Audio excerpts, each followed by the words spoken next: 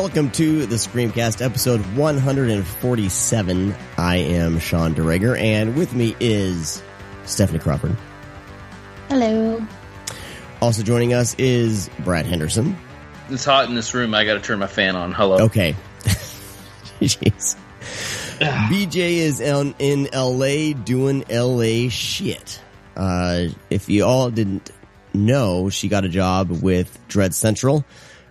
She is out at some convention repping it with Dread Central. It's A something. Damn it. American Film Market. Yeah. American Film Market. She's about to do some Dread Central karaoke. So I kind of wish I was there. But anyway, she should be joining us soon. I know people have been asking. But in the meantime, we will keep the show going. Today on the podcast, we are going to do basically an extended What's on Your Doorstep episode. We've been watching a lot of things. We try to leave things out so we can kind of get through that segment quickly. Brad, you figured we might as well just do a full-on episode and kind of get these backlogs just taken care of. Sure. Yeah, that's a great idea. So thanks for that idea. Cool. I'm excited. I'm super excited. All right. And hopefully I'm like beyond thrilled right now. Okay, perfect. Are you thrilled? Yeah. Ecstatic. Man, I could hear it in your voice. All right, and with that, let's jump into What's on Your Doorstep. Holy cow, I almost forgot. We'll get the door. Pizza.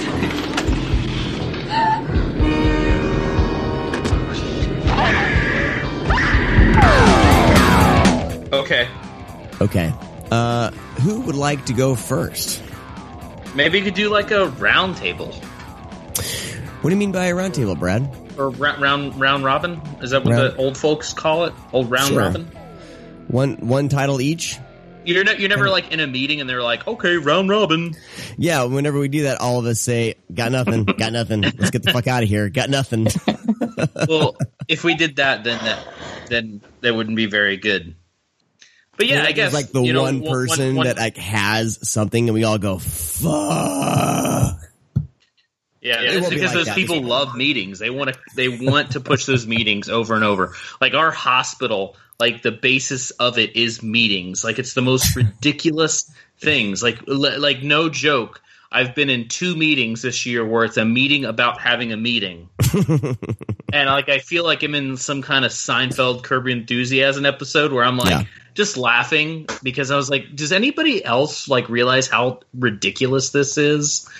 But it's the corporate people, man. Like, I hate being a corporate person because I have to deal with that shit.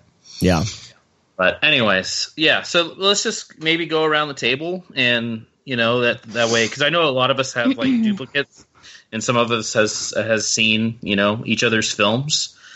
And I can't wait to fucking debate certain things. So okay. All right. So we're going to copy the format you hate at work. Awesome. Yeah. Let's go. Yes. Let's do this. I'm going to be super pleasant during this episode, just to let you guys know. I'm like super happy. Oh, man. Now, Brad, I asked you this. Did I ever bring up Future Shock, the documentary, on the podcast? I don't remember. I don't think I did. I think okay. All right. When did you ask me that? I texted you before the show, so I wouldn't sound like a moron asking you on air. But it's fine. It's fine. Whatever. I don't. What's even more moronic is that you didn't actually ask me about Future Shock. You asked me about the Exterminator. Oh yeah, that too. Idiot. I suck.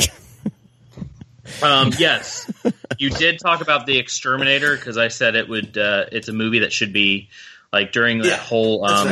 That's right. Okay. The Charleston thing. I said, man, this would be a good time for everybody to watch the Exterminator. yeah, that's right. So, all right. House cleaning done. Sorry, everybody. Sorry you had to sit through that. So my list is super small. So the round robin's not going to work. So I'll end up dropping out like halfway through. But that's fine. I can. I'll try to talk about other things. We can make it fun. Fun. All right, here we go. Fun. Roast us. I will start it off. Start off with a joke. I have no jokes right now. How about a safety moment? All right, everybody, just make sure when you're walking from your car to the office, make sure you're not looking down at your phone or texting, and don't hold you better not be on the phone and walking at the same time, because that can cause a problem. Okay. Is that what was that? And then they're like, is that a character you're working on? Literally, that's like my office. And then, but is that a character you're working on, Sean? Is that like a new like persona? Yeah, like we have a fifth host now, but it's that person. Okay. No, I'd like to call out that's the South Park. Today, please. Okay. What'd you say, Steph? I'd like to call out sick today, please. If that's okay. Yeah, is it too late just to like log off the call? Oh man, going through a tunnel. And if it's hot outside, make sure you wear sunscreen. Make sure that happens. All right. Drink a lot of hydrate, everybody. Okay, so I'll start. So Severin put out. I feel like I mentioned this before or not. I can't remember. Maybe I was talking about it with Josh on a segment. But Severin released Future Shock: The Story of 2000 AD. It's a comic book out of the in Great Britain near the end of the 70s, and it pushed a lot of boundaries artistically. I know that Arrow Films put this out as well. And it's a really great documentary. Even if you hadn't read this comic book, just all the interviews with everyone involved. I believe Neil Gaiman's interviewed, Grant Morrison, Dave Gibbons, and a bunch of other artists are interviewed in this. It's really great if you're a fan of art and comic books. They talk a lot about the Judge Dredd comic came out of that this comic book. So really great documentary if you're into all that. Is it like a certain line of comics, or is it like an artist? It was called the 2000 AD. That was the comic, and it was like all right. So the comic is called 2000 AD.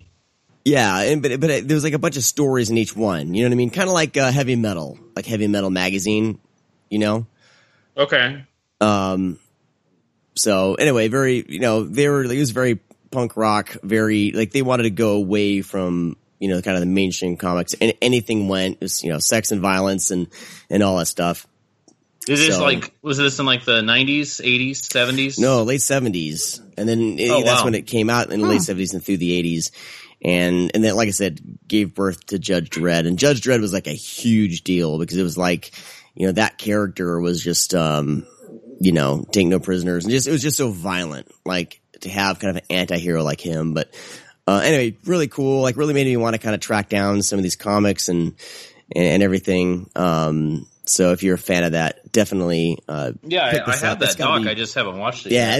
It's awesome. And it anything in like the punk rock spirit, I'm always gonna give a try. And it's kind of an inspiring documentary. Kind of makes me want to pick up a pen and maybe start drawing some shit again. But definitely would recommend either the Arrow one or the Severin one, whichever one is easiest to get. I would say grab it. Why'd you just brush over that you draw? What?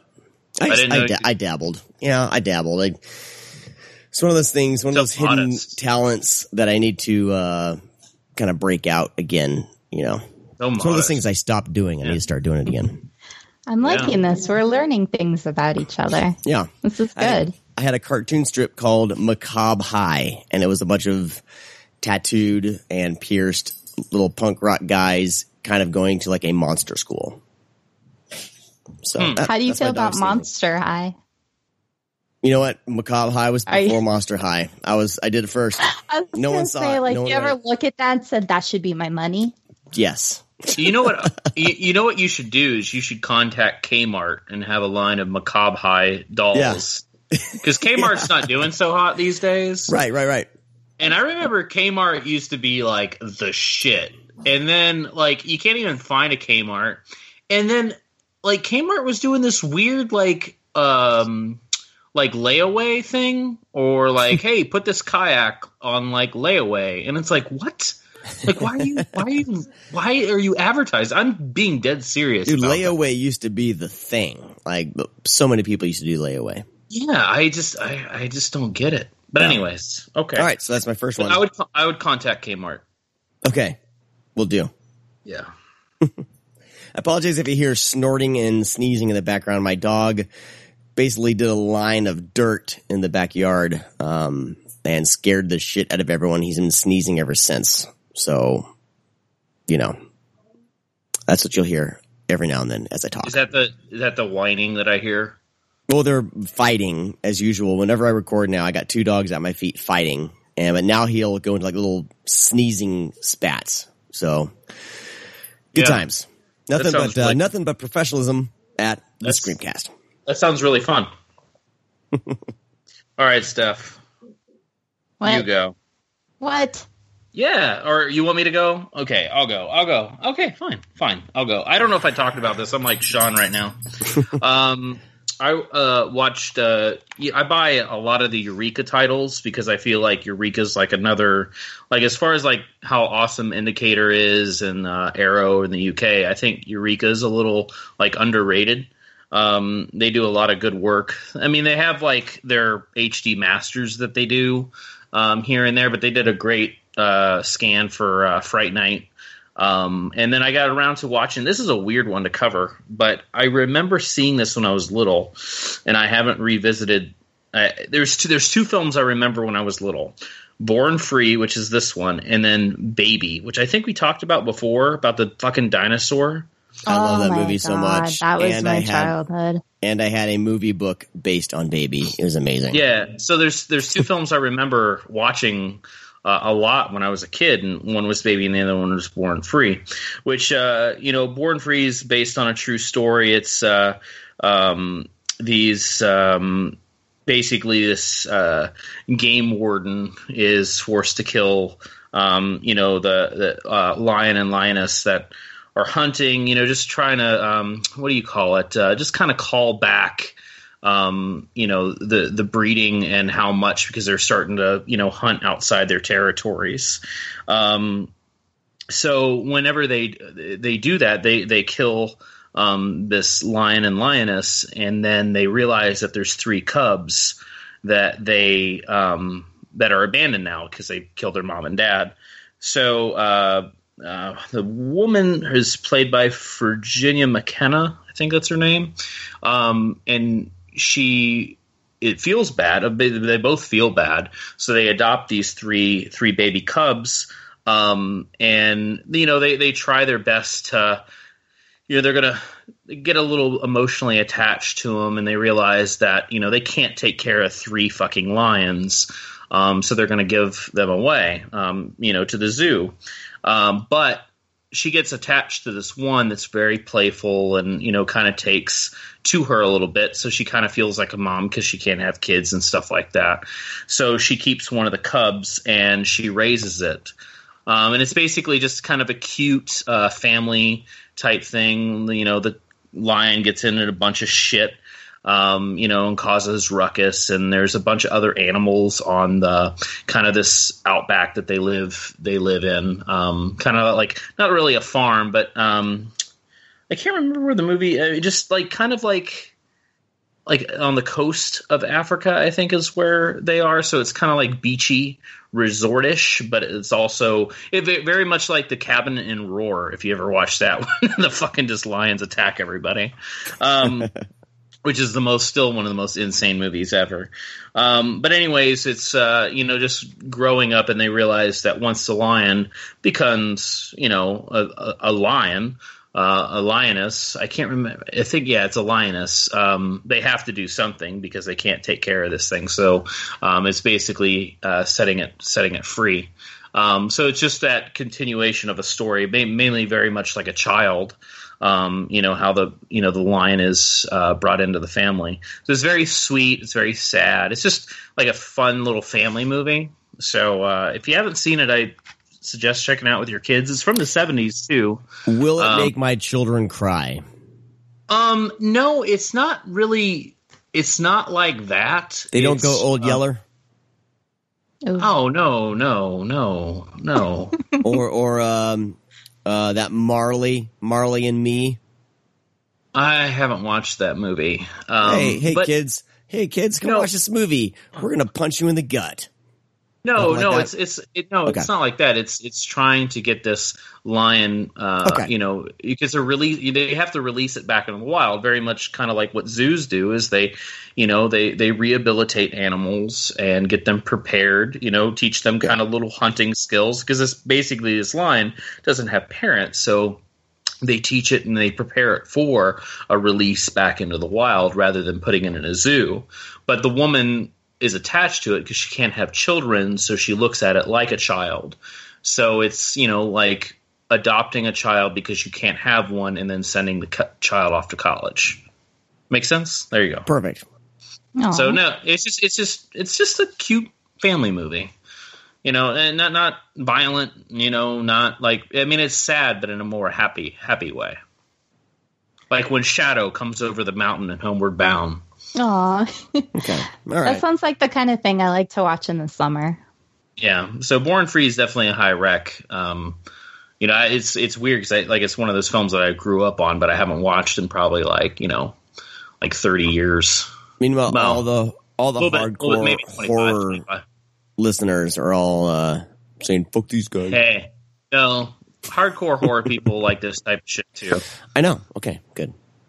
Don't put us all in a box, Sean. That's right. Break out of that box. We're a layered people. I do. All right. My list is very much out of the box, so. Okay. All right. Go ahead. Stuff. All right. I will keep the 70s trend going. Yeah. And I just watched this one, and I got pretty hepped up about it.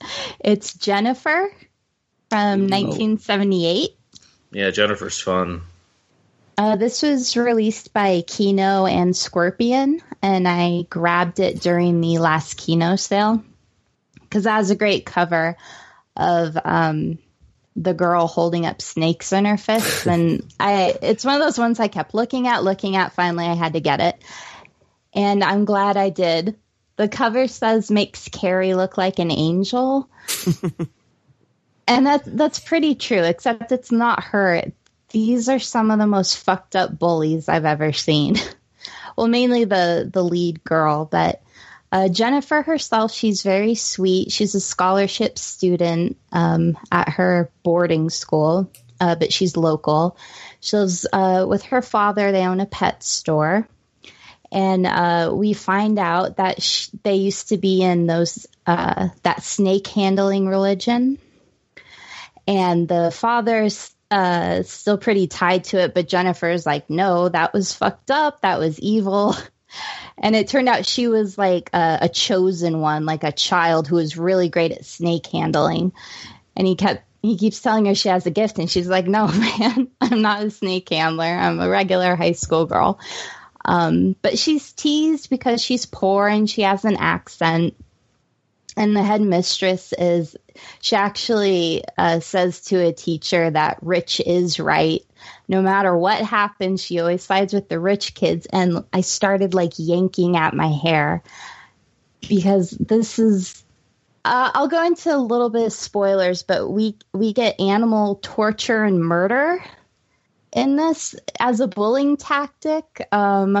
We have like endangerment with nude photography of a teenage girl. A girl pisses off the main bully, so she has her raped. I mean, when you look at Carrie, it really is much more intense. And Jennifer, she's such a sweet character, and she's so patient through the whole thing. Oh my God, it's like the revenge is coming. The only reason I can put up with any of this is because the revenge is coming.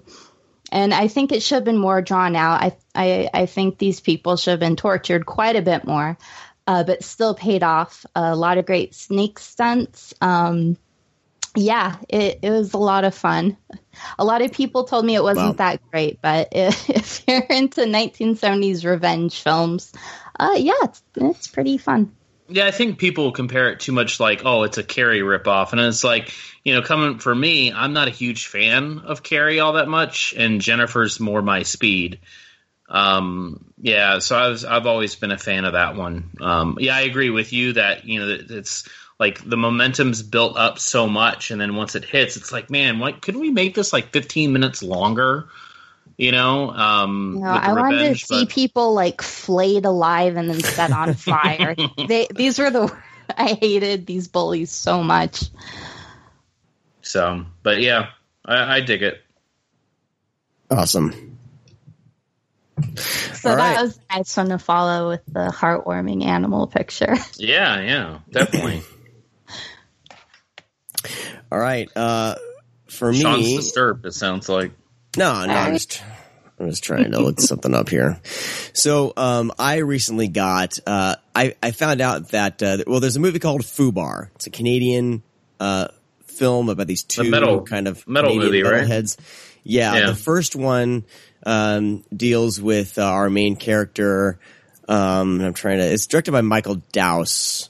The main character, Dean, played by Paul Spence, finds out that he has testicular cancer. And the whole first one is kind of,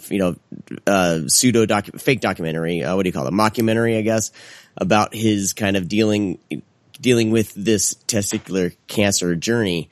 And then there's, Fubar 2 that, they're back no longer dealing with the heavy subject of cancer.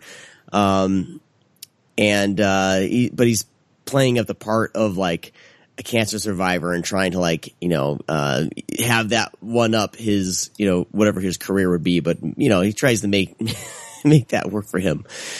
But, don't they have like an oil thing in that one? It's an oil, they have an oil patch. I can't remember. I really can't remember.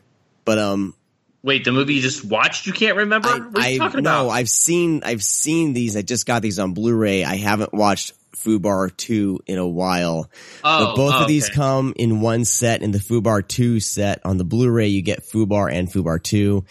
They are, I guess, going to be doing a TV series, and I'm not sure exactly where to find it. But anyway, Fubar. It just debuted yesterday. Okay.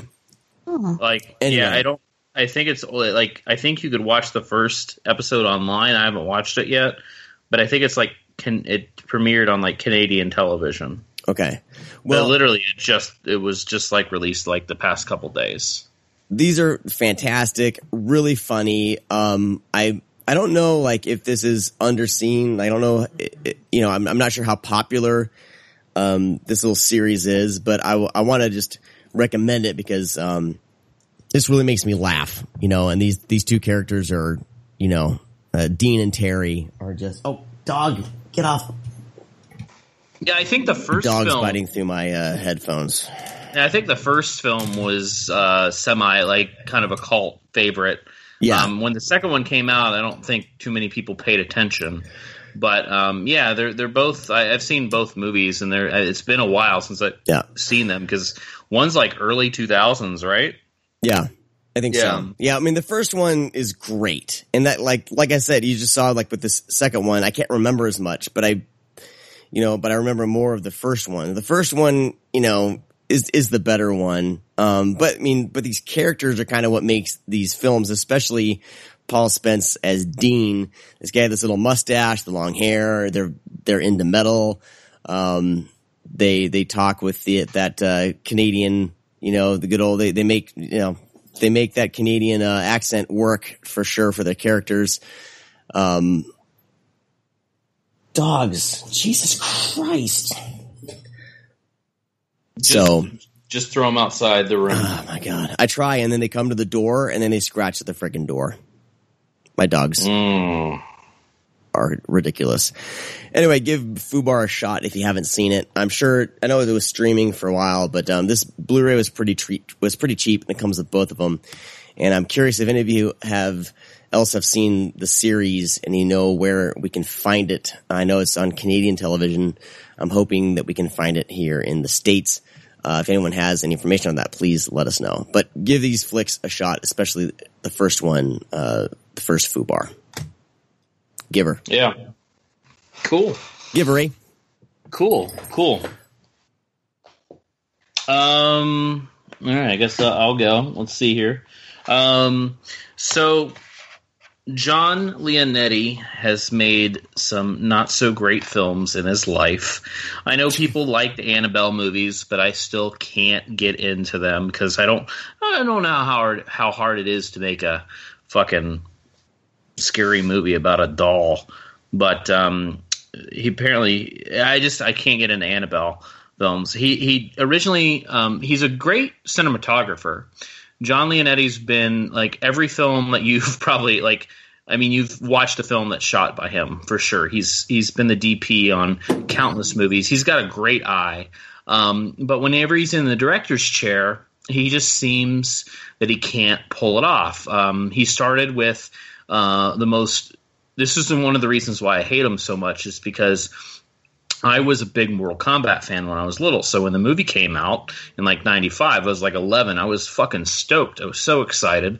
You know, the movie's whatever. It's there. It's fine. It's not bad. It's not great. But, you know, it's a serviceable, you know, movie, especially coming from kind of the video game aspect, video game in the movies. Mortal Kombat's at least one of the ones that, you know, at least stays true to the game. And it's a fun little movie. The sequel, however, is directed by John Leonetti, which is one of the worst things I think has ever been made. Like, Mortal Kombat Annihilation is fucking terrible. It's like it's so like it's really fun to watch with people just because like when I saw it in theaters, I was like, oh man, all these cool like at least he added characters into the show or the movie because it was just you know fucking barrage of fucking characters coming at you from the game, but only for some reason they only lasted like on screen for like 5 seconds and then they met their demise, which was just so silly. But anyways. So then he did a follow-up to a film that I'm a fan of, The Butterfly Effect. I found The Butterfly Effect a decent movie. He did the sequel to it, which is not very good. Then he got the job for Annabelle. Well, between Annabelle and Annabelle 2, he made this movie called Wolves at Your Door. So this is one of the more recent releases. Of course, like this came out like on VOD right before Annabelle 2 hit theaters, and I finally got around to it. I actually didn't know anything about it. I just knew that he made this movie called Wolves at Your Door. It's a home invasion movie. So I put it in, and at start, and I was like, oh shit, this is the fucking Sharon Tate murders. So he makes a film about that entire night, about Sharon Tate and her friends that were attacked by, part of the Manson family. They were murdered that night. Pretty terrible thing that happened. But, it's not – I enjoyed the movie for what it was. For me, personally, it's kind of hard to get into movies when I know what's going to happen. Like, we're watching these characters fight through the night, and it's like, you're going to die. I don't know. There's a part of me, it's like the Lincoln movie. You know what's going to fucking happen to Lincoln. It's just like, and if you're not, if you're going to take a story that's well known as a filmmaker or a screenwriter, you need to make it interesting, or you need to Tarantino it like in Inglourious Bastards, where it's just like, wait, is Tarantino going to do what I think he's going to do? Holy shit, he's fucking doing it, and he changes fucking history. Like, that's pretty cool, but I only think Tarantino could possibly get away with that. So Wolves at Your Door kind of it's a very nice aesthetic. You can feel that it's from the 70s. It looks good. It's very intense, which I enjoy. This is definitely by far his best film. But the only thing about it, it's not interesting. It's just a home invasion movie where the ending's spoiled for you. Like, then I think that's the thing where I was like watching it, I was like, man, this is really good, but like it's not any like twists or turns. It's not interesting visually. We don't really have any interesting characters. We just have these characters that we like, and then we just watch them meet their demise. But it's not a bad movie. And what really works, though, and I have to give John Leonetti some credit here, is he doesn't waste a second of screen time. I want to say this movie's clocked at 72 minutes, but the movie's only 63 minutes. Like, wow. It happens so quick, and that's what I really enjoyed. It's very fast-paced in that aspect. He doesn't linger on anything. He doesn't linger on characters to, like, give them hope. There's a couple things that happen in the movie where it's like, well, that's not what happened in real life, but at least it kind of keeps it interesting. It's nothing extreme to where it, like, alters the history of what happened. But, it's fine if you want a quick movie that's intense, and if you don't know the Manson murders too well, it's and they also at the end they have a lot of excerpts from Manson, what he said, and it makes the movie very haunting. They should have opened it with it, I think, because it would have made it more sinister. With this, I think they blew their load at the end, which they should have blew their load in the beginning, that type of thing. So. Anyways, yeah, watch it. It's definitely John Leonetti's best film. And, like I said, visually, he doesn't do anything very interesting, but visually it has a nice aesthetic. Like, you really feel this movie's in the 70s. And I think that flows very well. Now I'm starting to think, did John Leonetti direct Annabelle 2? Or no. Was I shitting on Annabelle 2 for no reason? Maybe. I've heard Annabelle Creation is actually pretty good. I want to watch it. But that guy that directed Lights Out. He directed Lights. David F. Sandberg. He directed Lights Out. All right, which I like the idea of Lights Out and the execution, but I didn't like that movie. Annabelle isn't good. So. Yeah, and that's the thing is, like, at least in Annabelle. When they do, it's funny because they kind of do like a Manson thing too, which I thought was pretty interesting. Like the cult that is in the beginning of the film in Annabelle. You're familiar with no one's saying anything. I fell asleep during the first Annabelle, so I absolutely thought it was boring. Yeah, I know it's a very boring movie, but they have this very cultish Manson type thing going on, which I thought was pretty funny, being that's what he was doing afterwards. So I wonder if there's like any he was definitely thinking about both films at the same time, working with that. So anyways, but yeah, it's fine. It's a fine movie. Quick question about it. Yeah. Because it's based on real people and a real event. Is it more from the victim's perspective or the Manson family, or more of a third person? No, it's definitely from. It's actually not the star isn't Sharon Tate, the character. It's not. It's like she's in it, but I mean, obviously, but it's more focused on her friend that she invited over that night. So it kind of follows her because she came to LA to be an actress, and it's not really working out. So she wants to go back home, but her boyfriend doesn't want her to. So it's mainly focused on that couple. And then, Sharon Tate's just the one where the house is happening. She's fun, she's bubbly. And then, but no, most of the Manson family is they're really creepy. Every time they're the way they're lit, it's very dark and sinister looking. Whenever the actors and friends are on screen, it's very vibrant and bright. So it's a very unique kind of choice of lighting between the two. That's where I think Leonetti has a strong point. But yeah, the film's mainly focused on them. It's the Manson family is definitely the slashers, the stalkers in the film, which we don't get any information on them. They just show up and killing people. So yeah, with more biographical movies like you're talking about, one way I think filmmakers can kind of bring something new to it is really pack in the empathy. Yeah. So I was just wondering if they were going that way. And another thing, it wasn't exploitive too. That's another thing I think you have to be careful about, because if you're, I'm really into true crime and stuff like that. So I really dive in and get into the sick stuff. So it's not dragged out like how the murders actually happened.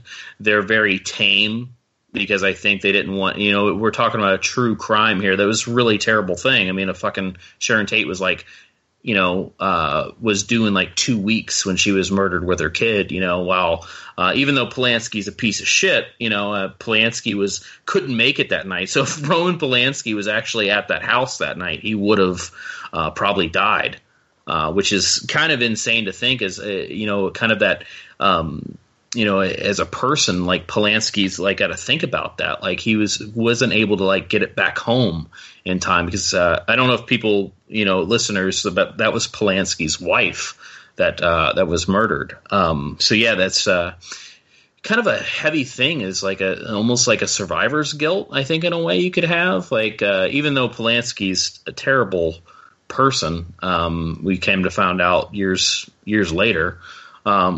Is still kind of a heavy hitter, but it is another thing they don't focus that on at all. They don't ever mention it, which I thought was pretty unique and a good move. So, but anyways, yeah, it gets a little dark. Sean, are you there? Yeah. Do you want to talk about a movie, or Steph wants to talk about a movie? Is it Steph's turn? It is, but if Brad wants to skip over me, I know. I guess we're laying the cards on the table. Steph is after you, Brad. Wow. Son of a bitch. All right. Yeah. Stephanie, what do you got? Oh, so sorry. I will go to the Criterion Collection. Oh. Yeah, I have my pinky up. Hold on. Let me grab a Perrier. Okay, yes. Is this a flavored one? Of course. Okay, good. No, you would. We're at the time of the year where Barnes & Noble's doing one of their 50% off sales, and Criterion just did another flash one. That's pretty much the only time I buy them.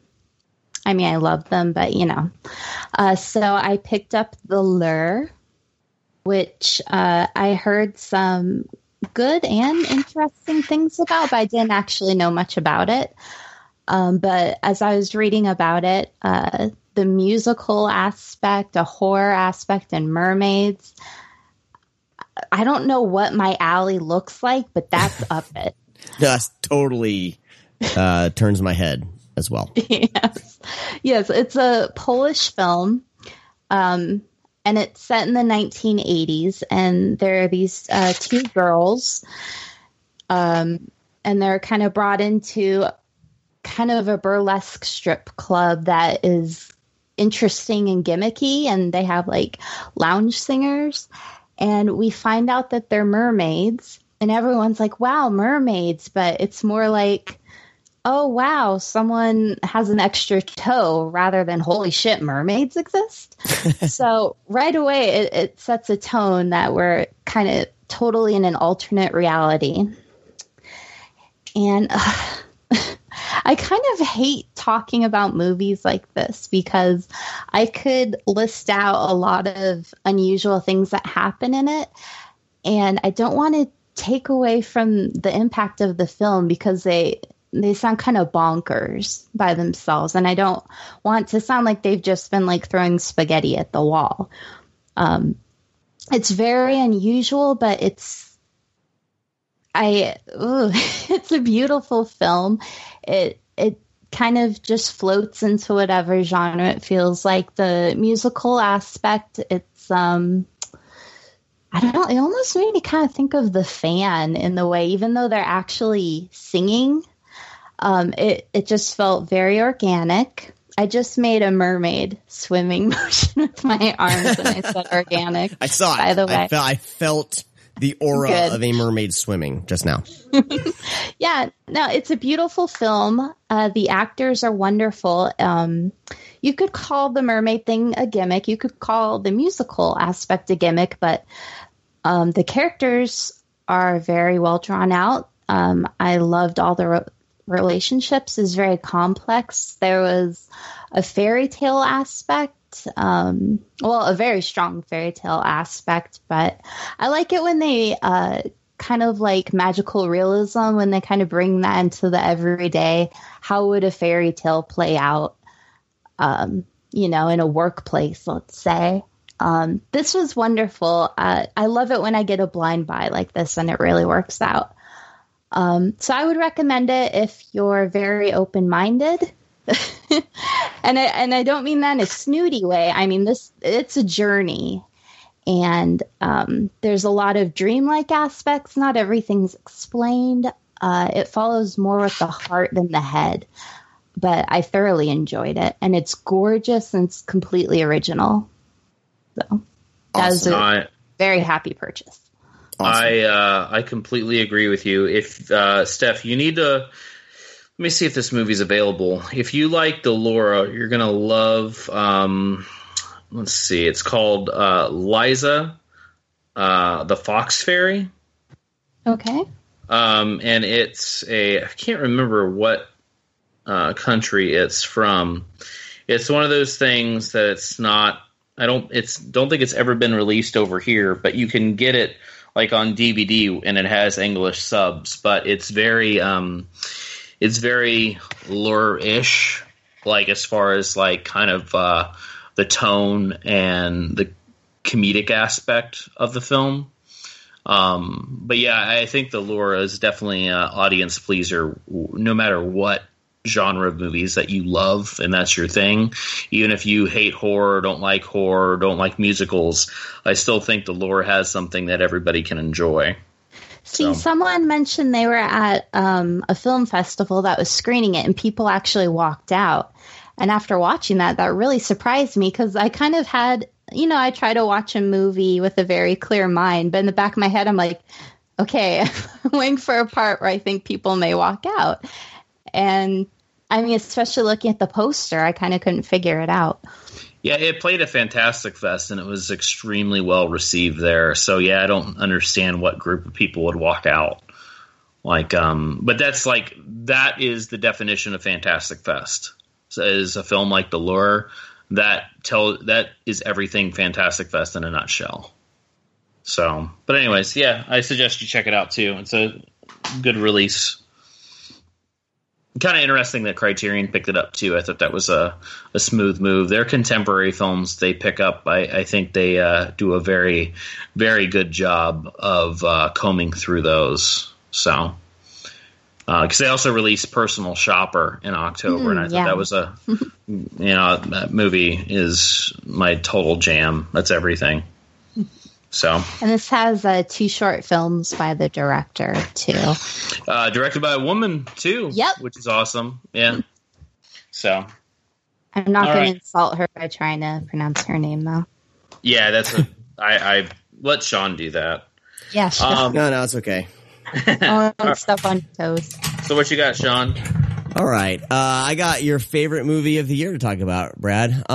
Matt Reeves has taken the reins of from Rise of the Planet of the Apes. Oh, boy.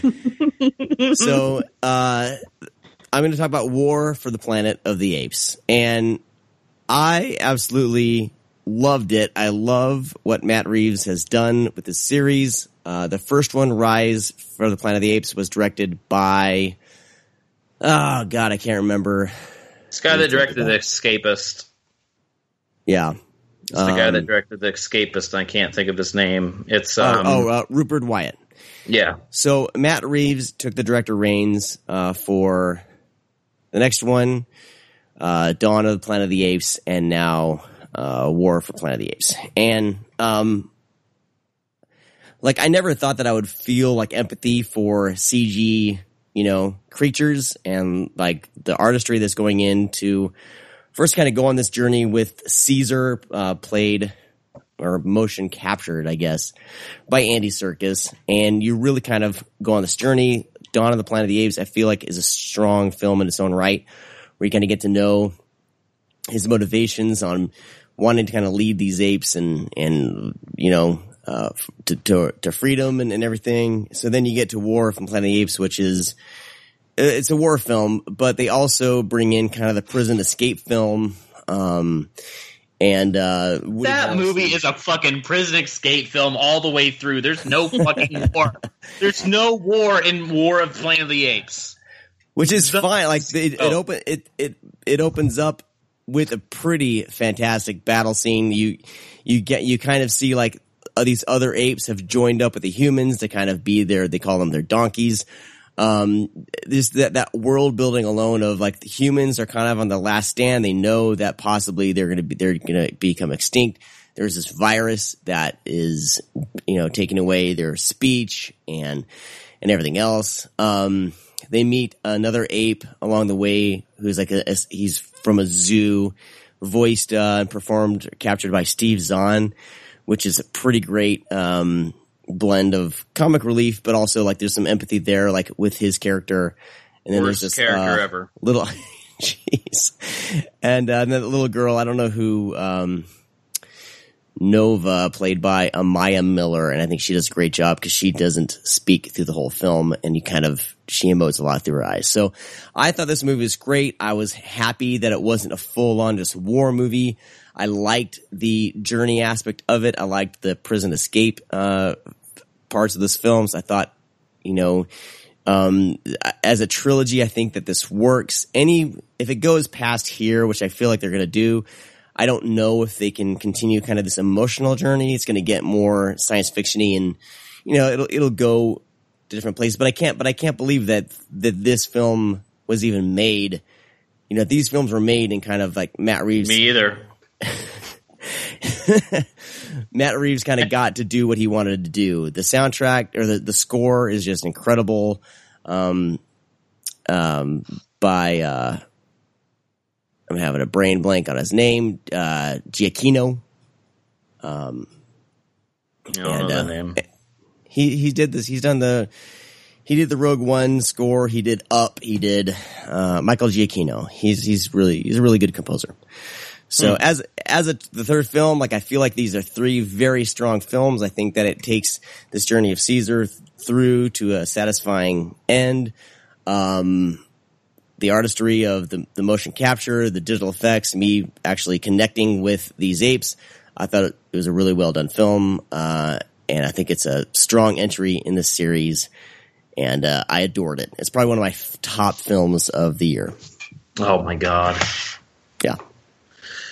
So Brad, what didn't you like about War for the Planet of the Apes? It out. Let me preface that by saying that Rise of the Planet of the Apes, and let me preface that by also prefacing that I do not like any of the Planet of the Apes films at all, other than Rise and Dawn. Like everything before then, I can't get into them. I don't think they're very good. I haven't attempted all the old films, but I've seen like 2 of them. I've seen fucking Tim Burton's awful piece of shit. And Have you seen Stop the Planet of the Apes, I Want to Get Off? The musical? I would love to. So that sounds amazing. It's The Simpsons. When Rise came out, I was very apprehensive about it just because I'm not into those. But after seeing Rise, I thought Rise was one of the best movies I saw that year. I think it was in my top 10. I believe it was listed in my top 10 for like Pop Shifter or whatever I was doing at the time. I thought it was absolutely amazing. So I was really excited about Dawn, and Dawn came out, and I thought that was another film that hit my top 10 in 2014. So I was very, very pumped about War of the Planet of the Apes. War of the Planet of the Apes, I feel it's just a clusterfuck. It doesn't know where it wants to go. It has no direction whatsoever. Did you fall asleep during it? I think you fell asleep during it. No, I was in the theater. I was wanting so much out of it because we follow, Maurice, we follow Rocket, we follow Caesar, these emotional characters through these apes, that we connect with, we feel, sympathy for. They deserve more than this as far as storytelling. It's this really like goofy, like prison breakout movie with this awful new ape played by Steve Zahn, who's like one of the worst people in the world to begin with. So like we have this man that takes away everything from the film. He has maybe one laugh, but like it took out the energy of the film because of the comic relief. We don't have any comic relief pretty much in the first and second film, other than maybe like funny things that might happen, like ironic stuff. But I think they had to, because Caesar is like so hardened and so like he has no. But that's what makes the movie. That's what gives it the drive. We're watching a race, at this point, like a different race of apes. Yeah. Realize that they're being imprisoned, that they're being tortured, and Caesar is able to communicate, and he creates a wonderful relationship with the human, and is able to be a teacher, and has this amazing bond with these characters. And we have so many great characters as apes. But they deserve more. Woody Harrelson is fine. He's a great villain in the film, but everything for the beginning of the film's fine. But once it kind of it goes into, I don't want to be I can't really do any spoilers because the film's newer. Mm-hmm. But once, Winter is exposed, the one ape, mm-hmm. and you find out what's happening with Winter and all of that. Once it actually goes into what happens with Caesar, that's when the film falls apart, because you're thinking, holy shit, having Caesar just deal with all of this, and then it just amounts to basically nothing as far as the story's told. Caesar gets what he needs, but I just feel that we've carried this journey with these apes, and it's just, as far as like a screenwriting and director's perspective, you just kind of shit on these characters, and you didn't give them redemption. You didn't give them what they've actually fought for. Not that that's always deserved in film. Not everybody gets what they want, but it's so hard without spoiling the film. With the outcome of these characters, like during the finale, with Rocket, with Maurice, with the images of what's haunted, Caesar being haunted by Koba, mm-hmm. all of this stuff, it just amounts to basically nothing for them. And there's something there. That's what I get pissed off about. I was like, wait, no, there is that redemption. There is that, but they just don't show it. And there's just, it has all this momentum build up for these first two films, and this film just falls flat on its fucking face. Wow. I disagree. And I'm not saying it's a bad film. I'm not saying it's a bad movie. I'm saying, as far as like carrying this film on, the shoulders of these apes for the first two films, this film is just complete fucking bore fest. Like, and the people, and the thing is that I was in the theater. I was with some friends, and I was with Willow, and I just kept my mouth shut. I was like, I know what's going to happen is that they're going to turn to me and, Brad, what did you think of this? And I was quickly relieved by at least three people that we were with said, nope, that movie sucked. And I was like, oh my God. Okay. So I'm not the only one. So, yeah, it's all right. It's not very good. Well, Brad, would you say that you hate every ape you see from chimpan A to chimpanzee?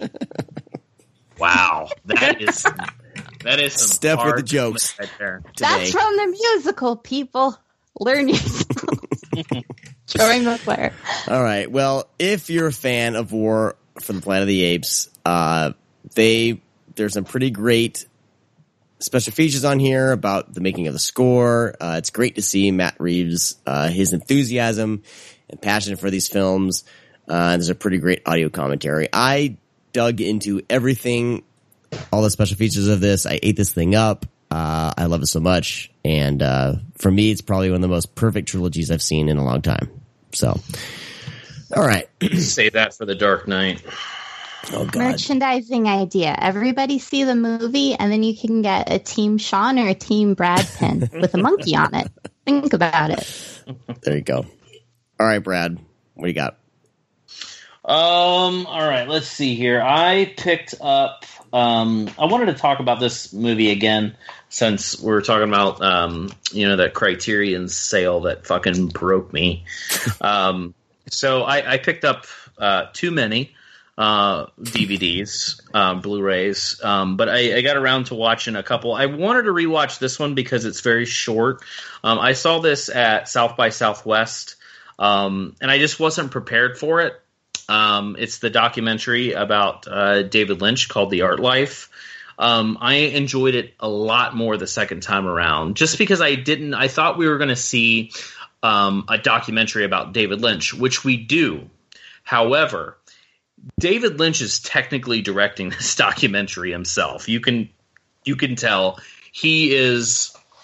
David Lynch, I think, is the only person that can get away with saying, "Hey, look at me. This is what I've done. I'm David Lynch. I can do what I want," and it'd be funny and not pretentious. That's the thing with David Lynch. I can love about him, because certain directors, certain filmmakers, there is this pretentious side to them where it's just like, ugh, you're full of yourself, be quiet, just make movies. But David Lynch embraces his weirdness, and that's what I love about him. He knows that he knows what he's doing. He knows that he is weird. He likes weird shit. If you don't like it, he doesn't really care. He's not out to be successful. He's out to do what he loves. That is his weird movies, his weird paintings, and that's kind of what this documentary follows. It's basically him and his life now, having a little kid, being a painter, smoking and drinking coffee. And just kind of doing whatever he wants. I mean, he's did the Twin Peaks, revival. And then one of the best David Lynch moments is one of his dear friends through life was Harry Dean Stanton, who passed away earlier this year. Harry Dean Stanton has a movie coming out very soon, and I suggest you all watch it, called Lucky. And David Lynch plays Harry Dean Stanton's best friend in the film, and it is just great, because it's really David Lynch playing himself with his best friends, and it's just a beautiful movie with Harry Dean Stanton. But anyways, the Art Life focuses, like I said, on Lynch and his weirdness, and I really, really dug it because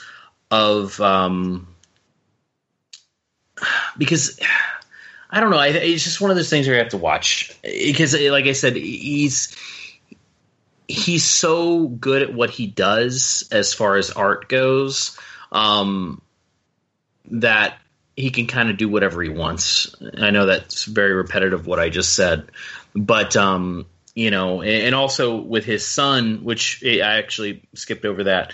The director of Lucky is actually David Lynch's son, which I thought was pretty funny. So yeah, pick it up. If it tells you anything, a quote from the film, David Lynch went to go see Bob Dylan, and in the documentary he's talking about it, and he said he didn't like Bob Dylan's music, and he got up and he walked out of the concert, and his friend said, "You can't walk out on Dylan." And he says, "I can fucking walk out on Dylan." And he exits. And that sums up David Lynch for anybody if you're unfamiliar with his work. That's just the type of person he is. And watching this a second time, knowing what I'm getting into, because I thought we're gonna watch a documentary about David Lynch from the time he was little till he's older, which you do get, but it's very invasive with Lynch controlling what you see and you hear, and David Lynch just loving himself. So yeah, I suggested it's one of the cheaper Criterion titles, just because it's produced by Janus Films, I believe. So that's the reason why it's on the label. It's not too many times you get documentaries from Criterion. But when they do release them, like something like George Washington or, Camera Person, there's a lot going on with the docs, and I think there's a lot going on with this one. So any fan of Lynch, or even if you like one of his movies, I think you'll really like the documentary.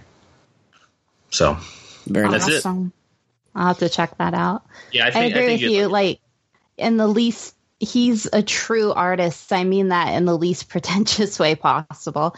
Like, there are filmmakers who I think are just brilliant, but he's one of the few that his point of view and his control is so strong that I think he literally can't function any other way. It's just pure art. Like, even from things that kind of piss people off, like not allowing chapter stops for his films on a lot of his discs.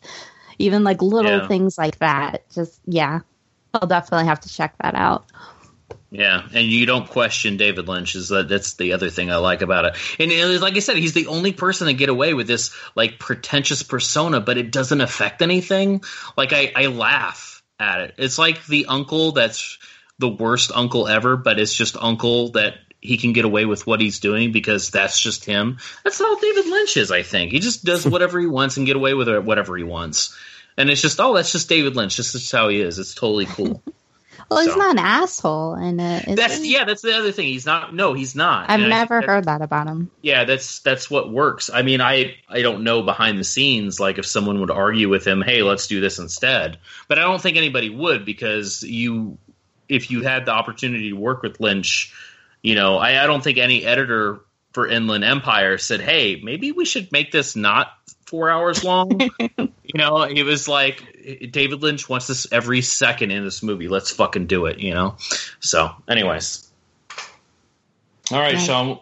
Or Steph. Wow. Again. Wow. What a bastard. I am a terrible, terrible person. You get to talk about a movie you hate, then you get to talk about David Lynch. Okay. Yeah. I can't wait to hear what you talk about. What do you have, Steph, so I can not shit on it? Yeah, okay. Well, I'll take David Lynch torch, run it to Kyle MacLachlan, and with The Hidden. Okay. Yeah. Highly anticipated. The Warner Archive finally released it to a lot of excitement. And it's not super packed, but it does have a commentary. And I was always ashamed because this was one, like a lot of films I would read about in Fangoria and kind of imagine in my mind. And then I think I saw 35 minutes of it on Cinemax or HBO at one point, and I never followed through on it. And I felt terrible about it. So I pre-ordered this. I got it right away. And I'm pretty sure everyone listening to this knows that it completely lives up to its reputation. It's absolutely wonderful. It has everything. You have your gore, but you have your buddy cop and you have your sci-fi. Some metal. Yes. And a possessed dog. You got everything, man. It's great. Yeah, it's one of those movies that really has a lot of charm to it as far as like a horror film goes. And a lot of times you don't get that with horror sci-fi, but it's very charming with the two characters between Nori and MacLachlan, just kind of working off one another. There's some great buddy cop moments in there. Yeah, and it's got just a great soundtrack. It's got great one-liners. It's one of the movies that my mom still quotes. My mom quotes the movie all the time, and she'll do it too. Like whenever we're hanging out, or it's like because she'll come over and watch movies with me every once in a while. Like if we're both off work, she'll come over and we'll watch like 2 or 3 movies, and like we'll go get pizza, and like she'll just look and she'll go, "Give me the keys." And that's her. That's her. Working off one of the one-liners in there from The Hidden. So yeah, it was one of the very first movies I remember like my mom like just adoring. Like she fucking loves this movie so much, which is pretty badass. So anyways, yeah, I agree with you. I was really happy to see it because I had that DVD for so long. And then a movie that gets shit on a lot is The Hidden Two, and I always liked The Hidden Two. But yeah, a lot of people just don't know because it's one of those movies that just kind of got released. It came out, probably about 5-6 years later. And then it hit VHS, and I think it might be on DVD, but it kind of got lost in the mix. But yeah. So is that your first time watching it, like in its entirety from the Blu-ray disc? Yeah, truly watching it. Yeah. Oh man, I envy you so much. Wow. I don't know, because you have your cool pizza mom quoting stories, and I want her to have a sticker on the front of movies like this instead of those stupid Rotten Tomatoes ones. Brad's mom approved. Yeah. So yeah, it's and the cool thing is I actually I watched it with Willow not that long ago, before the Blu-ray came out or whatever. And I told Willow, I was like, hey, this is one of Grandma's like favorite movies. And she knows that Grandma's pretty wild at times. So, she's watching it, and it was so amazing because within like 15 minutes, Willow turns to me and she goes, "Oh, he's an alien." And I was like, wait, what? Like, how the fuck did you pick that up? I mean, there are like hints all through, like little subtle hints, but I just remember even watching the movie again and again, I would kind of tend to forget that. But Willow picked up on it, and she goes, "Oh, because he said this and this, he's got to be an alien." And I was like, wow, that's pretty cool that you could pick that up. I mean, yeah, Willow's smart and she's 12, but for something that was, kind of, no pun intended, hidden as far as a kind of a thing in the film.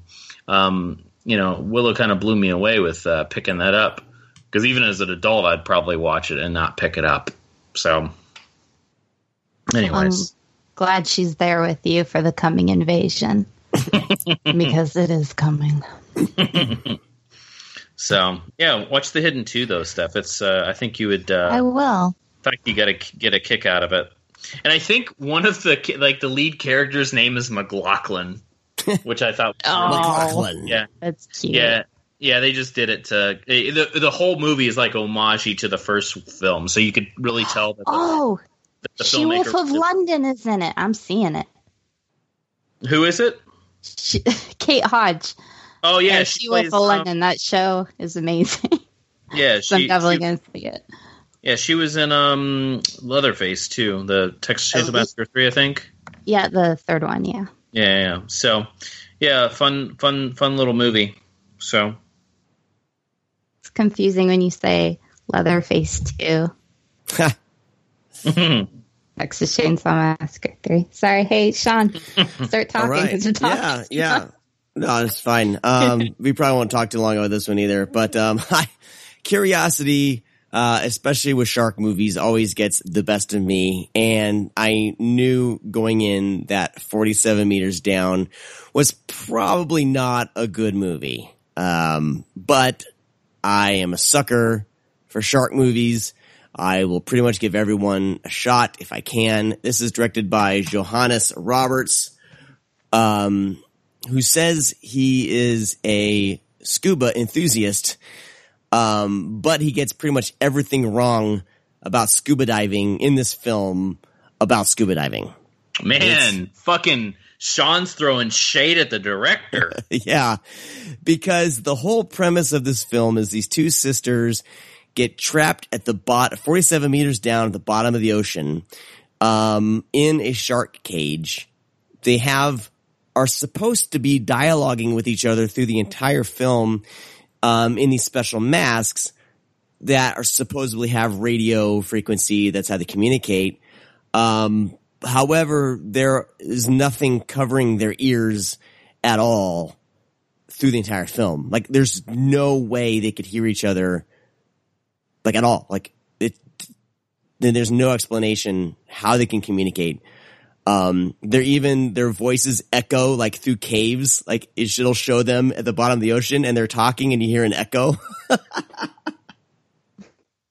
It's so stupid. I like when Sean doesn't like something.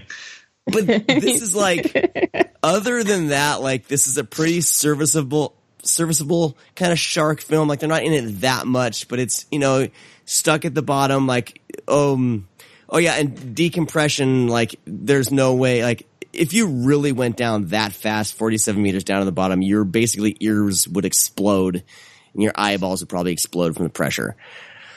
They're fine, but a watch doesn't make it. I just looked up the director's other work, and everything you're saying makes sense.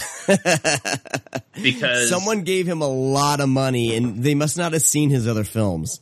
I dislike a lot of this guy's film. Like what? Storage 24. A lot of numbers. I don't like it. I'm with you. Yeah, Storage 24. Roadkill, which has the Stephen Ray from it. But yeah, it's this weird, like, Irish, like, monster movie. It's so bad. And then I have this on Blu-ray. It's called F, but when it was released in the U.S., it was called The Expelled. It was trying to be like a slasher, and it's just it's just not good. I've seen some of those other movies too. The Other Side of the Door was his big movie, last year. That was popular. So yeah, I mean, it's like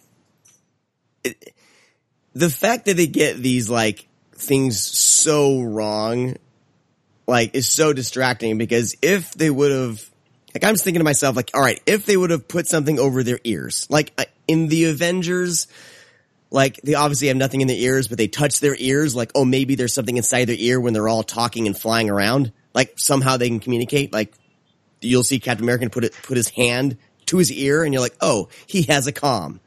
Like, there's nothing in this explaining that at all. So if they would have just put, like, a cheap plastic thing over maybe one ear, I don't know. Like, are you excited about 48 meters down? Oh man, you don't even know. Totally. I like it when he's mad too. No, that's really happening. Like, they're making he's making a sequel. This made a lot of money. And you know what's crazy about it though? Do you know the history of the release of this movie? Were you aware of that? So this movie got DVD release like late 2016, 2017, and it hit shelves. And then a week later it was pulled, and they made a theatrical release out of it. So this movie, like, it was out there on DVD, like, it was DVD only. And people bought it, people were watching it. I bought it, I had it, and I watched it, and I just wow, I didn't know that. Yeah, it hit DVD release, and then I turned around and sold my DVD. It's going for like. I thought that was The Shallows. No, this is 47 meters down. Oh, okay. I made like $100 off the DVD. It was great. That's awesome. I sold it after. I was like, oh shit, this movie is not very good. Anyway, that's more than I thought I would talk about 47 meters down. But if they would have fixed a few technical things like that, it would be just kind of a B shark movie. I can kind of just settle back and be entertained, you know. But Andy Moore's in it. I couldn't complain. What's that? So Andy Moore was in it, so I didn't complain. Oh, okay. So I mean, everyone's trying so hard, but like nobody went to the director and went, "Hey, how are they communicating with everybody?" Yeah. Like, there's a microphone in the mask that you see, but there's no way they could hear anything because they would just hear water. All they would hear would be like that's all they would hear. Really, really good. That's really good. Yeah. And then there's a weird twist at the end, which they could have left out because the fake ending is fantastic. And then there's a stupid twist. So I don't remember this movie at all, actually, now that we're talking about it. Yeah. Whatever. I'm looking at the release dates. All right, Brad, what you got? Oh, I didn't know I was going. We'll skip you and then go to Stephanie. How's that? So I watched here, let me pick something good. I have a lot of stuff. I know. So I watched this company releases some interesting films. But I watched This is The Night of the Scorpion. So this company is Dorado Films. They do legit releases. Everything's pressed. They have, little booklets with their films. But it's one of those companies that you can only get it through their website, kind of like Code Red and everything like that. Aren't they doing some stuff with Mondo Macabre right now? They are? Well, I thought they had like a little releasing deal, but I'm not sure. Oh, that you don't know about it, I'm second guessing it. Well, no, I don't know everything. So this is all region disc, which is pretty cool. But this company has existed for a little bit. They've done a lot of like DVDs, and I have a couple of their westerns and stuff like that. So they had this The Night of the Scorpion is the movie I'm trying to talk about here, but I keep on getting sidetracked because I was trying to look at the. Yeah, so this is all region. This was released this year. It's an interesting movie. It looks like with this film they found the best print they could, and they released it from that. Which it's pretty, banged up and stuff like that. But it's a kind of a giallo-esque spin. It's more on the sexy, slow thriller side rather than, kind of the murderous side. It's but anyways, it's really odd. It's just oddly paced. But then once our killer kind of shows up, then it picks up a tiny bit and does kind of the more giallo-esque thing, but it takes a little while to get there. But, I was pleasantly surprised with it because, like I said, it's one of those companies that's kind of comes out of nowhere, but, they have decent transfer of the print that they had, because I've never heard of this movie before they released it. I skipped over it apparently it's in Troy Howarth's giallo book, So Deadly, So Perverse, which I guess I skimmed over it, or it just didn't stand out for me. But yeah, it's a fun, slow giallo.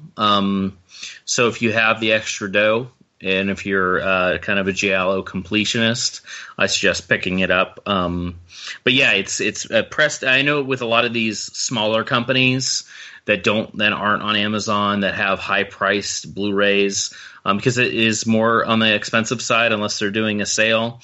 But I mean, it's legit. It has a booklet. It has a pressed disc. It's all regions. So they definitely have their shit together. So pick it up if you are a fan. They also have some other cool like westerns, and I think they have a Jess Franco collection, which I picked up too, that I will talk about soon enough. So nice. Highly suggest it for people that like that type of shit, for sure. Like, it's totally up people's alleys if they're really into kind of giallos. That's not Fox with the Velvet Tail. So because it's very reminiscent to the kind of that storytelling, okay. But there's actually a killer involved. Upside down kissing.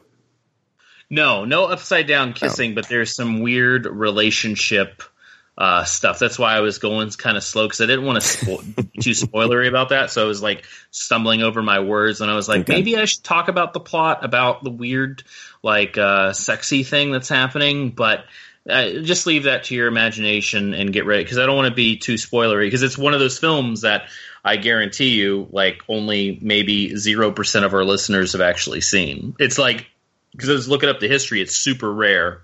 Okay. So, it's probably one of those films that somebody in the company saw. It was like, wow, no one else is going to go after this shit.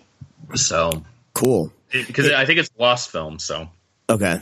Hey, Stephanie, what was the film you mentioned after Brad talking about the David Lynch doc? I'm trying to keep a list, and I did not jot it down. And The Hidden. The Hidden. That's right. Okay. Duh. Did it hide from you, Sean? Good Lord. It'll be okay. We'll get through this together. Why didn't you laugh at Steph's joke? I thought it was hilarious. Oh, don't give me a pity laugh. That's worse. I missed it. I because it went over my head. Probably. It went over my head. It's okay. Well, I almost asked Brad if he's seen Dial M for Murderousness, but I think I've done enough Troy McClure quotes in this episode. Okay, so do I get to go? Yes. Do I get to talk? Yes. Okay. I watched this last night. This is another one that this is another blind buy. It's from Kino. I've been having a little too much fun with their sales. Has anyone seen Heart of Midnight? Heart of Midnight? Not yet. I feel like I bought it and haven't watched it yet. Okay. It stars Jennifer Jason Leigh. Oh my God, Jennifer Jason Leigh. Bone Town. Yeah. Sorry. 1989 Jennifer Jason Leigh. Peter Coyote. Frank Stallone pops up. Didn't see that coming. And a really early Steve Buscemi role. Yeah. This is a very strange film. Jennifer Jason Leigh's character, she has an uncle. He owned a really crazy whorehouse. He died and left it to her. She wants to turn into kind of a classy cabaret nightclub. And she runs into trouble with the dudes who are working there. They don't take her seriously. And she gets sexually assaulted. Ugh. And because she has a history with mental health, she's not taken seriously. This is where Frank Stallone comes in. And, you know, it starts out, you kind of think it's going to be one of those like late 80s, early 90s kind of, late night adult thrillers. But then when it takes the turn at sexual violence, you're like, okay. And then it gets very nightmarish, very strange, really patchwork, kind of going into the mind of an unreliable narrator. We don't know who to trust, and it just gets darker and darker and darker. And it's just at the end of it, I'm glad I saw it because it's very original. But wow, it's like if I could personify a movie, this one is just careening into different hotel rooms, and there's something fucked up going on in every single room. It's like, oh, okay, I'll grab something from here. Oh, okay, over here. Jennifer Jason Leigh is great in it. It's a really complex, weird role they gave her, and she's wonderful. Yeah, it's a corker. Make sure you're kind of prepared for it if you do end up watching it. She is in some hard to swallow films. Like, she always ends up, especially around that time, I feel like she ended up in some like really good films, but then she took on some like really hard to swallow subjects. And I don't know, just really darker and weird. Like, she was always kind of, which end up in those. And she was, of course, one of those actresses I always would want to, see her films. So, yeah. You want to hear something really fucked up? Okay. Mm-hmm. I haven't seen this movie since I was like 8. 8? Oh, boy. Yeah. So, yeah, here's the story behind that. Fun little story. So when Steph mentioned it, the title didn't ring a bell, but I looked up and I saw the poster. So every once in a while, I would see these like kind of sexy covers when I was younger at the video store, and I couldn't rent them because my mom went to the video store with me, and she wanted to rent horror and stuff like that. Is everybody still there? Yeah, so no Jennifer Jason Leigh in a latex dress smoking. Oh, it went super like dangerously quiet there for a second. So I'm dangerously quiet. So I would see these covers like the cover to Two Moon Junction, to After Dark My Sweet, to Heart of Midnight, to the movie called Horror. Like, I would see see those covers and be like, oh man, I want to rent that movie so bad. It's got probably boobs in it and stuff. So when we would go to Ohio, my parents and my grandmothers would go to bingo, like all-night bingo escapades, and not get back till 2 a.m. So my grandpa would take me to the video store. So I would track down these movies and rent them with him because he didn't ever look at the covers or anything. He was old and he didn't really give a shit and he's out of his mind. So I could rent some of these movies and watch them. And that's one of the movies that I watched when I was very, very young. It probably explains a lot. Yeah, I think it does. I'm old and it was a little intense for me.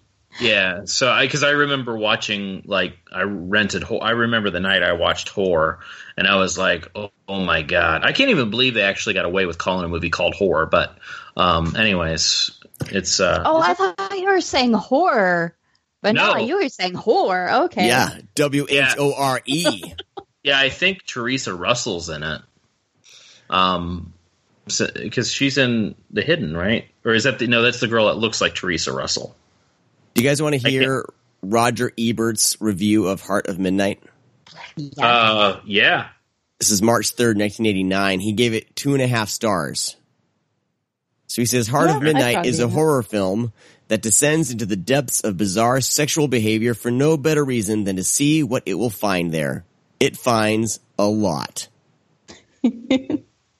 Wow. So that's what I love about, and we need to get back to this. Like, it's a 2-paragraph review, and like everyone thinks they need to like write these big long reviews of these films and everything. Like, we need to take some lessons from Roger Ebert. Just two lines. 2 lines can get me to watch a movie. Just it needs to be the right lines. Yeah. So if you're good at brevity, I'll always go for it. Very nice. Anything else about Heart of Midnight? I was doing something right after the movie, so I turned the commentary on for like 10 minutes, and the little I heard was the director apologizing for his choices, mainly like, oh, this is kind of obvious, and Peter Coyote saying, yeah, this is pretty obvious, man. So I feel like it's a good commentary from the little I heard. I love it when commentaries get like they're just totally candid about everything. I love it, and they don't really care to gloss over things. All right, I got around to finally watching The Unholy. Oh, I saw your tweet about that. Now, as my tweet said, please, more religious fantasy horror all the time, please. Like, that's what I love the most out of this film, because it's a priest who's kind of battling his own inner demons a little bit. As of course, every movie that has a priest, he's kind of battling his own demons with his faith, because they're repressed. They give up having sex, and that's always a big deal. But this is directed by Camilo Villa, starring Ruben Rabasa as Father Dennis. There's some other character actors that show up in this that I can't find their names right now. I'm not. Oh, Ned. Hal Holbrook.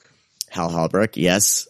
Ooh, and it's pretty great. The creature effects towards the end are inspired. Like, they tried really hard to do it. I always love a question mark at the end of that. That they are inspired by like Queen Alien. We need a big monster. And I watched some of the special features, and it turns out that's exactly what happened. The special effects guy, I can't remember his name right now, but he was inspired a lot by The Howling and Rick Baker and all these guys, and he kind of said he can do everything, but he was more experienced in makeup. But he got the gig, and he was kind of there. It was a bigger budget horror film. Like, the studio was giving him a lot of money for the special effects, but they didn't really know what they were doing. So I wonder what it would be like in the hands of a more experienced, special effects and puppeteer and, what we would see, you know, but it's pretty funny once you get to that aspect of the film. But this movie has like atmosphere in spades. Like I love the practical effects, you know, of just like a ground covered in fog, that the church, like the ground is all covered in fog inside the church. And it just looks really cool. Like there's a lot of stuff you would see today that would just be CG, but there's just that, you know, extra level of knowing that it's practical. But, this movie has a lot of atmosphere. It gets balls to the wall crazy, batshit crazy in the end, which is always my cup of tea with these films. But I really, really enjoyed it. Who is the guy that plays the satanic strip club owner? Does he wake up in like a bed with like, there's a few my daughter just walked in, so now I gotta censor myself. Dear God Almighty. See, anyway, he's pretty great. The whole like, you know, satanic strip club is just beautifully realized, exactly what you would think it would be. This movie's a lot of fun. I can tell they used an HD master. I was hoping it would look a little better. But I totally saw, Brad, what you always bring up with these Vestron videos. I saw it here, and I wish it would look a little better. But I don't mean to shit on your parade. Oh man, okay. But I think the Unholy was actually a scan of the Enter Positive. Oh really? Yeah. Okay, it looked okay, but it didn't. It looks okay. But I'll say for anybody that is really looking into the Unholy, like it's fine, but it's totally worth it for the last 20 minutes. Oh man, amazing! Don't make me buy Vestron. My sexual orientation is basically the last 15 minutes of the Unholy. What it's like for a night in the bedroom with me is the last 15 minutes of the Unholy. So okay, all right. So if you want to know, man, I wonder what's Brad like as a lover. The last 15 minutes, a lot of tongue, a lot of big, disgusting tongue. Apparently, the last 15 minutes is definitely a sexy night with Brad Henderson. So I really don't like the Unholy, but the last like 15-20 minutes of that movie are absolutely amazing. They're in it to win it, man. They just put this all on screen. I feel like as filmmakers, they filmed it in sequence. Yeah. And then at the end, they were like, wait a second, we haven't done anything in this entire movie. And they're like, how much money do we have left over? About $20 million. What should we do with it? Let's just pour it all into just crazy fucking shit. And that's what they did. I mean, it was obviously... Damn it, I need it. But it was... I can't... Like, I sweat at the end of that movie because I'm like, oh my God. I was like, this is insane. Why didn't they make the whole movie like this? It could have been so upbeat and fun. Oh, but the beginning's pretty awesome, though, when the guy dude gets his, like, throat ripped out or whatever. I mean, it has its moments for sure. He didn't even talk about the plot. It's about how people are killing priests and stuff. Yeah. So, yeah, it's like a serial killer of killing these priests. And, yeah, the kills are fine, but... You have no idea that movie is going into that direction for the last 15 minutes. Like you can't even spoil it if you explained it. Like you have to see it. I like that. I can give you a play-by-play the last 15 minutes, and you still are like, wait a second, what? Like that actually happens? So yeah, it's totally worth it. Sean, have you seen The Convent? The Convent. Okay, Adrian Barbeau on a motorcycle killing neon zombie nuns?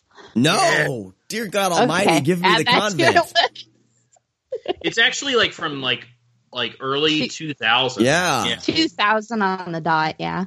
Oh my God. Okay, wish list is happening now.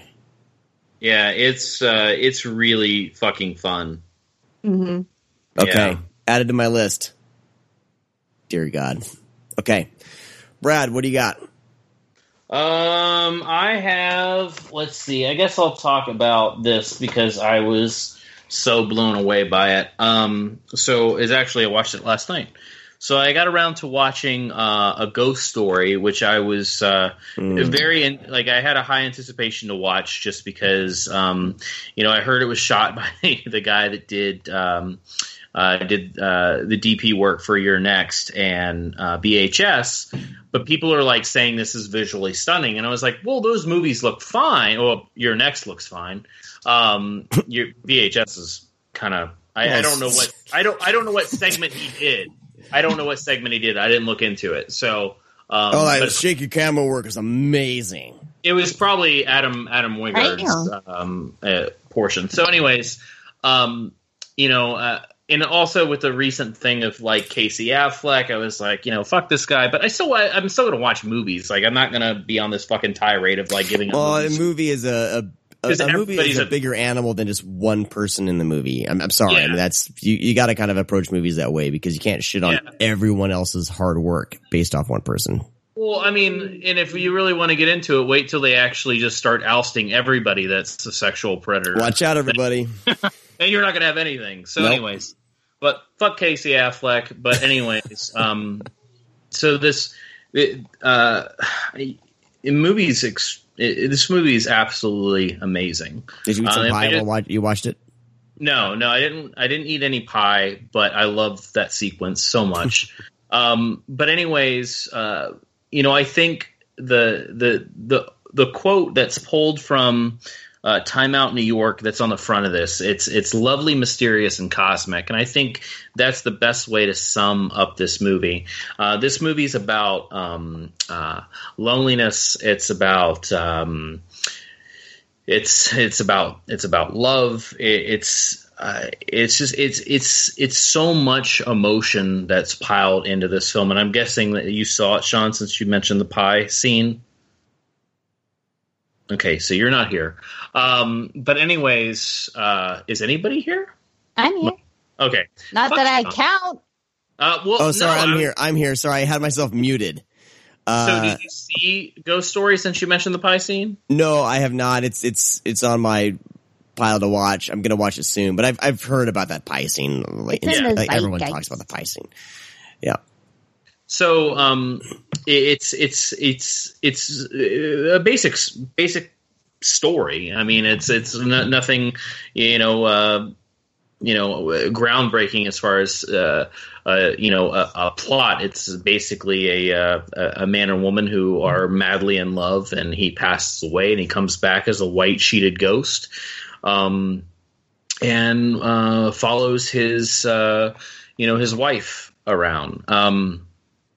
So in order to kind of get that on screen, if someone told me the plot of A Ghost Story, I would laugh, because it's borderline comedic.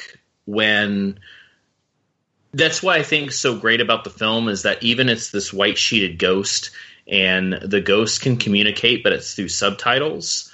It's almost borderline laughter, but they never get that for being goofy.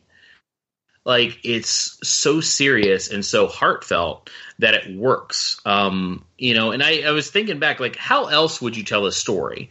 Because if you had like a pale Casey Affleck, it wouldn't work. If you had nothing right there, it wouldn't work.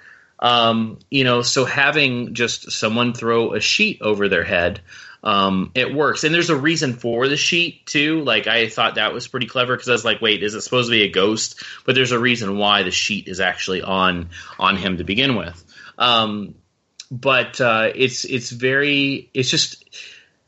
It has so much to digest. Like, I'm still digesting it, because number one, it's beautifully shot. It's absolutely breathtaking.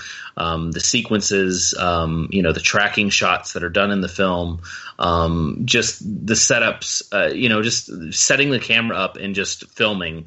The lighting is absolutely outstanding. Brea Grant actually shows up, which was a nice little surprise. I didn't know she was in the film. But anyways, just very so much emotion in the film, for watching it as the characters, digest what is happening, what they're going through. And, for even as the viewer, just dealing with watching this sense of loneliness, because it starts to make you really think about life after death, whether you're religious or not. And there isn't kind of a religious factor to the film either, which I think I was able to connect a little bit better with it, which I'm not a religious person in the slightest. So I always think about death. Death really, really scares me quite a bit, because I try to think, like, is it just like a light turns off? Is that what we have? Or do we actually have this wandering around? Do we actually have a spirit? Is there really a heaven and I'm going to hell? That type of thing. Like, I really think about that a lot in my life. So when I watch something like this, it connects to me on many different levels rather than just watching a movie. It really my gears start to grind upstairs. Like, man, like, is this what it's like for people? Is this what happens? Well, that's why I've avoided this for so long, because I'm like, yeah. If you have something, because we know that energy exists in the world. Like, there's energy around. Like, when people, if you're with a group of friends and someone comes in and, you could feel the hostility, like, you could feel that energy. Like, there is an energy in with people and the aura around them. This is the same thing if you're having a fun day at work and then Debbie Downer comes in. Mm-hmm. You can actually have this this shift. You can feel it. Like, you could feel that, it's like if you're in, fucking Target or something. And with me, this is how I am. Like, if someone's at the counter in front of me yelling at an employee about something and it's getting really like, the guy's being very boisterous and voicing his opinion very loudly, I start to get uncomfortable because that energy's pouring. Like, if energy is so strong between people and love, which, there's undying love for certain things.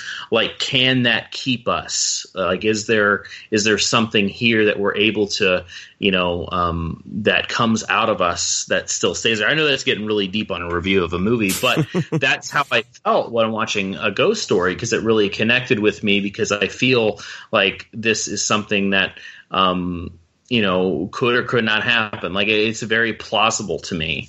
And also then it starts to really weigh on you, is like, do you want that life after death in some aspect?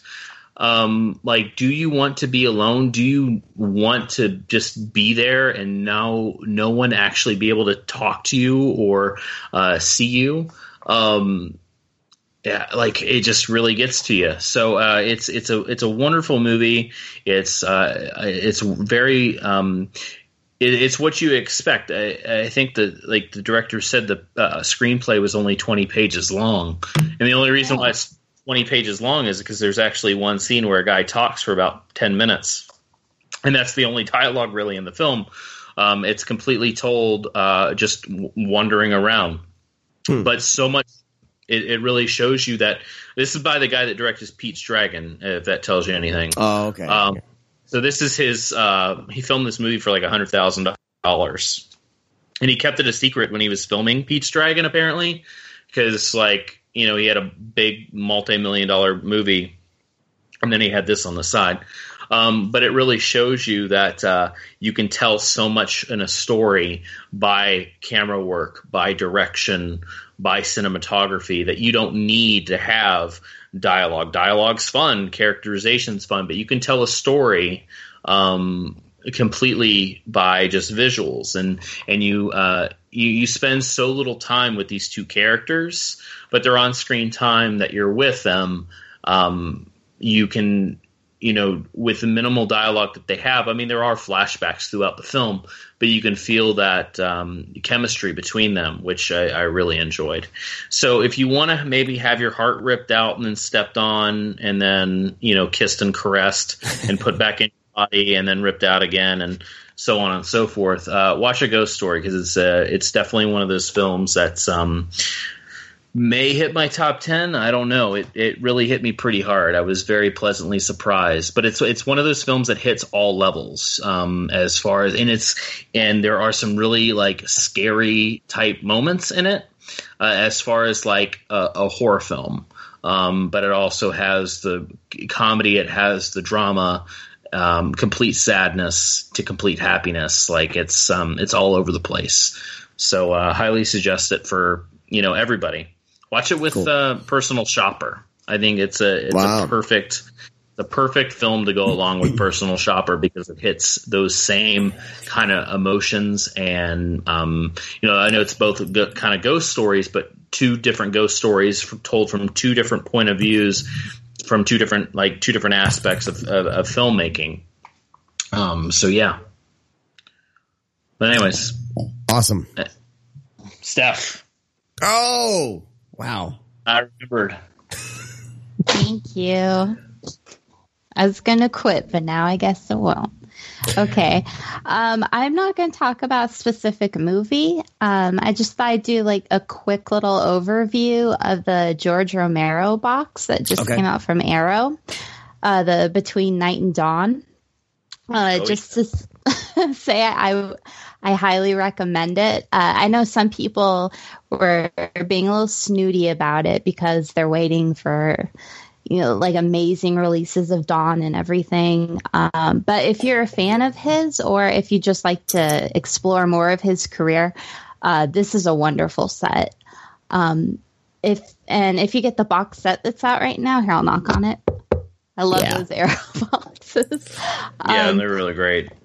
The booklet has essays, and two of them are by two of my favorite genre writers, Kat Ellinger and Heather Drain, which is exciting. But we have Season of the Witch. There's always Vanilla and the Crazies.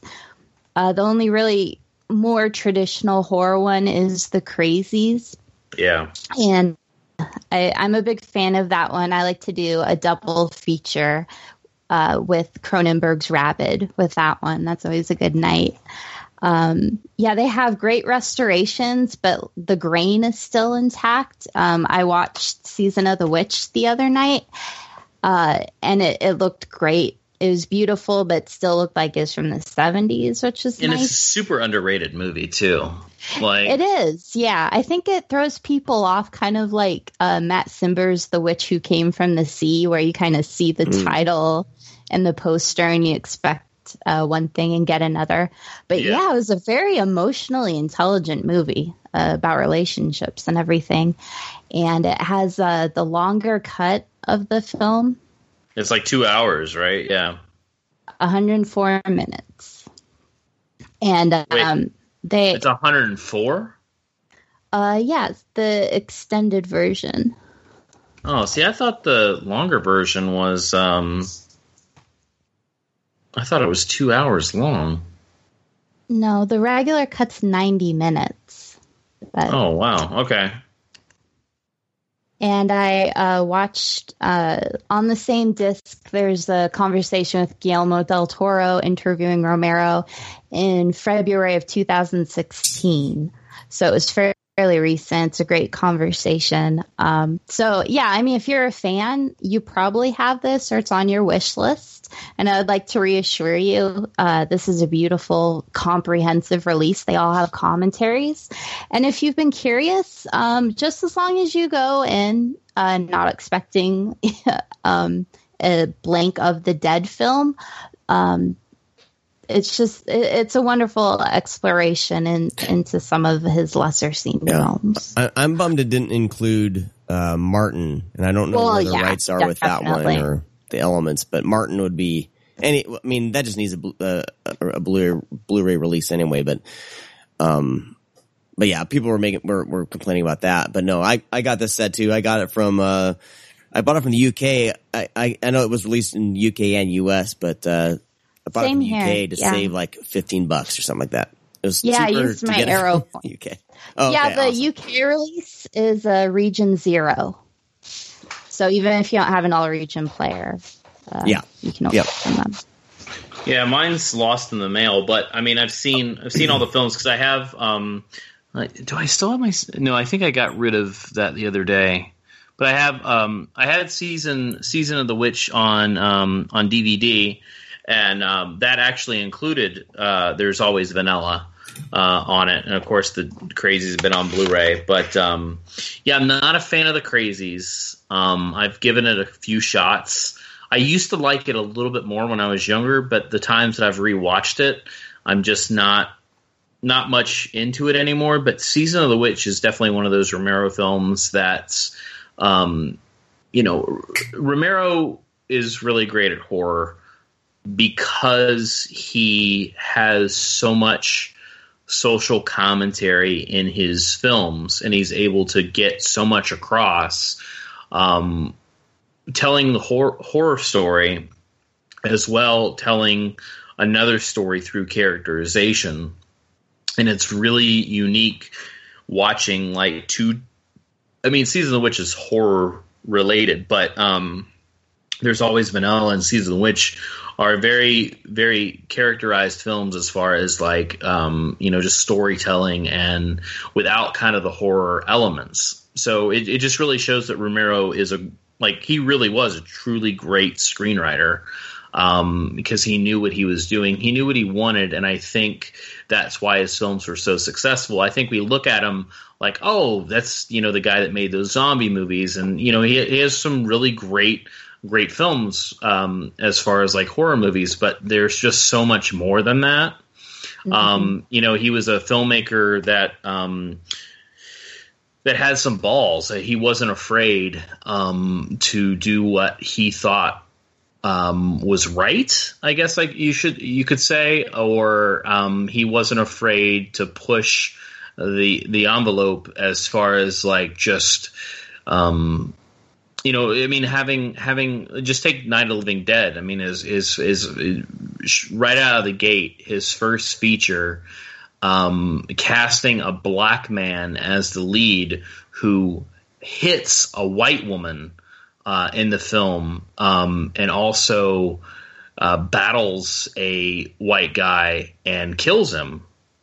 And it's like, man, in 1968, seeing that on the screen, as big as a movie as Night of the Living Dead was, that's some heavy shit. Romero was not afraid to do that. And, and then his follow-up films are, There's Always Vanilla and Season of the Witch was just a different direction for him. And then he got back onto the horror with, the Crazies and then Martin and then Night Riders and then Dawn. But yeah, just a truly great filmmaker all around. So cool. I can't wait to dive into this set. Yeah, mine's lost in the mail, but damn it, we'll see it. I've seen the films, but I kind of want to see There's Always Vanilla in HD because it's always had a really shitty DVD. Like I said, it was a combo on that DVD, and it's just really shitty quality. Yeah. So, well, all right, we need to wrap up. So this is an almost 2-hour What's on Your Doorstep segment. So I think we're gonna try to see if we, maybe we do one of these every other week, or I don't know. We're messing around trying to, we're experimenting with some things for next year. We're going to be redoing kind of the Patreon. I know that we haven't been able to do the extra shows like we've wanted to. It's tough. Scheduling's tough. We're busy. We all do this as a hobby. So if you want to pitch in for Patreon, that's awesome. We're really not going to be bugging everyone about that, but we will be revamping it for sure. And so more details on that as we kind of retool it. But we just got a new patron, so thank you.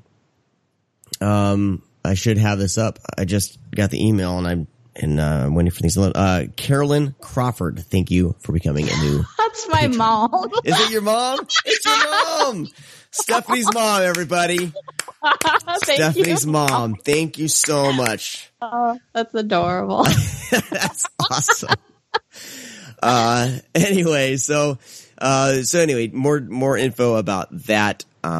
Just my schedule is crazy. We're going to be taking January off to kind of retool the show a little bit and come back with something that works for all of our schedules. So anyway, we'd love to hear from you guys. If you guys have any suggestions for the Patreon and things like that, that'd be great. We'd love to keep doing the extra shows but it's tough. My schedule's tough, Brad. When there's a time difference to do another show each week, kind of gets a bit, tricky. But anyway, please support our sponsors, Vinegar Syndrome, of course. We'll be doing a Vinegar Syndrome episode very soon.